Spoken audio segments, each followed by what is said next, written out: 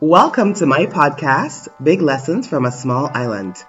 I am Sophia Robinson, an author, a blogger, and a coach.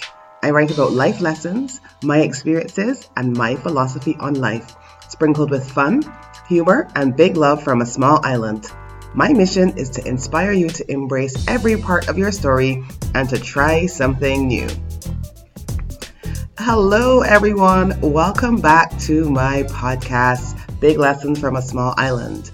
As I mentioned in the intro, I'm Sophia Robinson, and I am the author at the blog series www.39andcounting.com. As I would have told you in the previous episode, and if you haven't listened to it, please go back and listen to my first lesson, big lesson that I learned in the last decade. I have been writing this blog for over 2 years, and I love writing about life lessons. I thought I would bring you this bonus episode today just to give you a little bit of background about myself and what started me writing lessons in the first place. So, as you would have heard from the previous post, I started keeping this blog, 39 and Counting, just before I turned 40. I'd wanted to start a blog for a while. It seemed like a really good idea. I love writing, but I didn't know what I was going to write about. And just for some background, my mom passed away when I was about 9 years old, just before she reached age 40. And for some reason, in the back of my mind, I thought I would never reach the age of 40. I don't know what I thought was going to happen.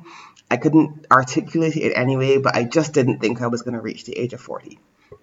So when I turned 39 and I was coming up to turning 40, I just, got a bit nostalgic and I just wanted to reflect on life coming up to that point. And I decided, okay, I'm going to write the 39 lessons I learned before I turned 40. And that is where it started. Of course, I am going to be 43 this year and I'm still writing lessons. So clearly I never stopped. I went way beyond 39. But that is what started me writing lessons. I just wanted a way to reflect. And in 2018, I actually wrote a post about this called Lessons About Lessons. And today, that is what I want to bring you as my bonus episode. Lessons About Lessons. One of my favorite sayings is that hindsight is 20/20. It really is a beautiful thing, and sometimes I find myself wishing that I was a character in one of those fairy tales I read when I was younger, and I could go back and have a do-over, knowing then what I know now. Except the funny thing is, I'm not sure I would. Sometimes I wonder if I would do things differently if I went back, despite my feelings about how things may have turned out and about the individual incidents that have occurred. And the truth is, I don't think I would. Often I have found that when things don't seem to go according to the plan, with hindsight, I can see the benefits that came out of the situation. I can see where I avoided something horrible in the long term or grew and developed as a result. That is why I started this blog, so that I could reflect on the lessons I learned from the less than perfect outcomes. Once I started to reflect, I could see so much good coming out of past situations that didn't seem good at the time. And writing those lessons has in itself taught me a few valuable lessons. Lessons about lessons. These are my lessons for today.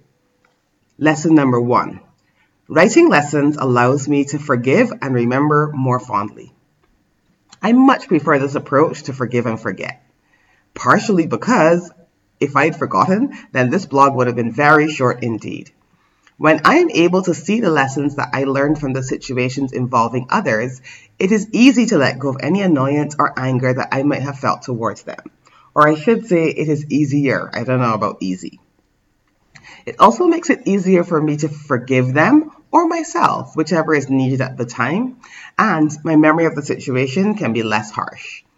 Sometimes I realize where I had a part to play in the situation, and it allows me to change how I act or react in the future. And sometimes I realize that I need to change my approach to the other person involved. Either way, I can let things go more easily, and it helps with the decisions I make now, which is actually the second lesson. Lesson 2. Writing lessons allows me to see my daily life differently. Looking at the lessons affects not only how I reflect on past events, but it also affects how I consider events in the present. It doesn't necessarily come easily, and sometimes I have to remind myself, but knowing that negative experiences or situations often appear positive once I see them in the rearview mirror actually makes it easier to deal with them on a day-to-day basis. For me, a great example of this is when I fractured my ankle, and this was back right at the end of 2017. If you want to read a bit more about that, you can actually hop onto the blog, www.39andcounting.com. As difficult as it was to manage, in the back of my mind, I thought to myself, someday you're going to look back and see the good in this. Knowing that makes coping with failures or trials in the moment slightly easier. And lessons also affect how I see the future.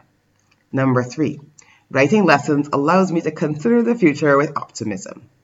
Once I started looking at life in such a way that even negative experiences could present opportunities for growth and lessons, it even affected how I made longer-term decisions and considered the future.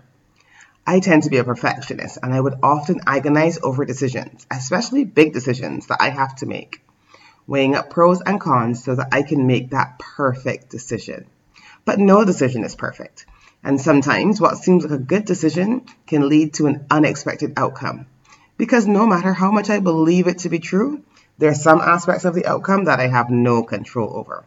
If I remove the need for the outcome to be perfect, and I accept that something good will come out of either outcome, I'm more likely to take the plunge instead of wavering between options and taking action. This way of thinking has helped tremendously with progress over perfection. It doesn't mean that I don't make the occasional pros and cons list, but it does mean that I'm more courageous when it comes to taking chances and making decisions that might be scary or with an outcome that I'm not sure of.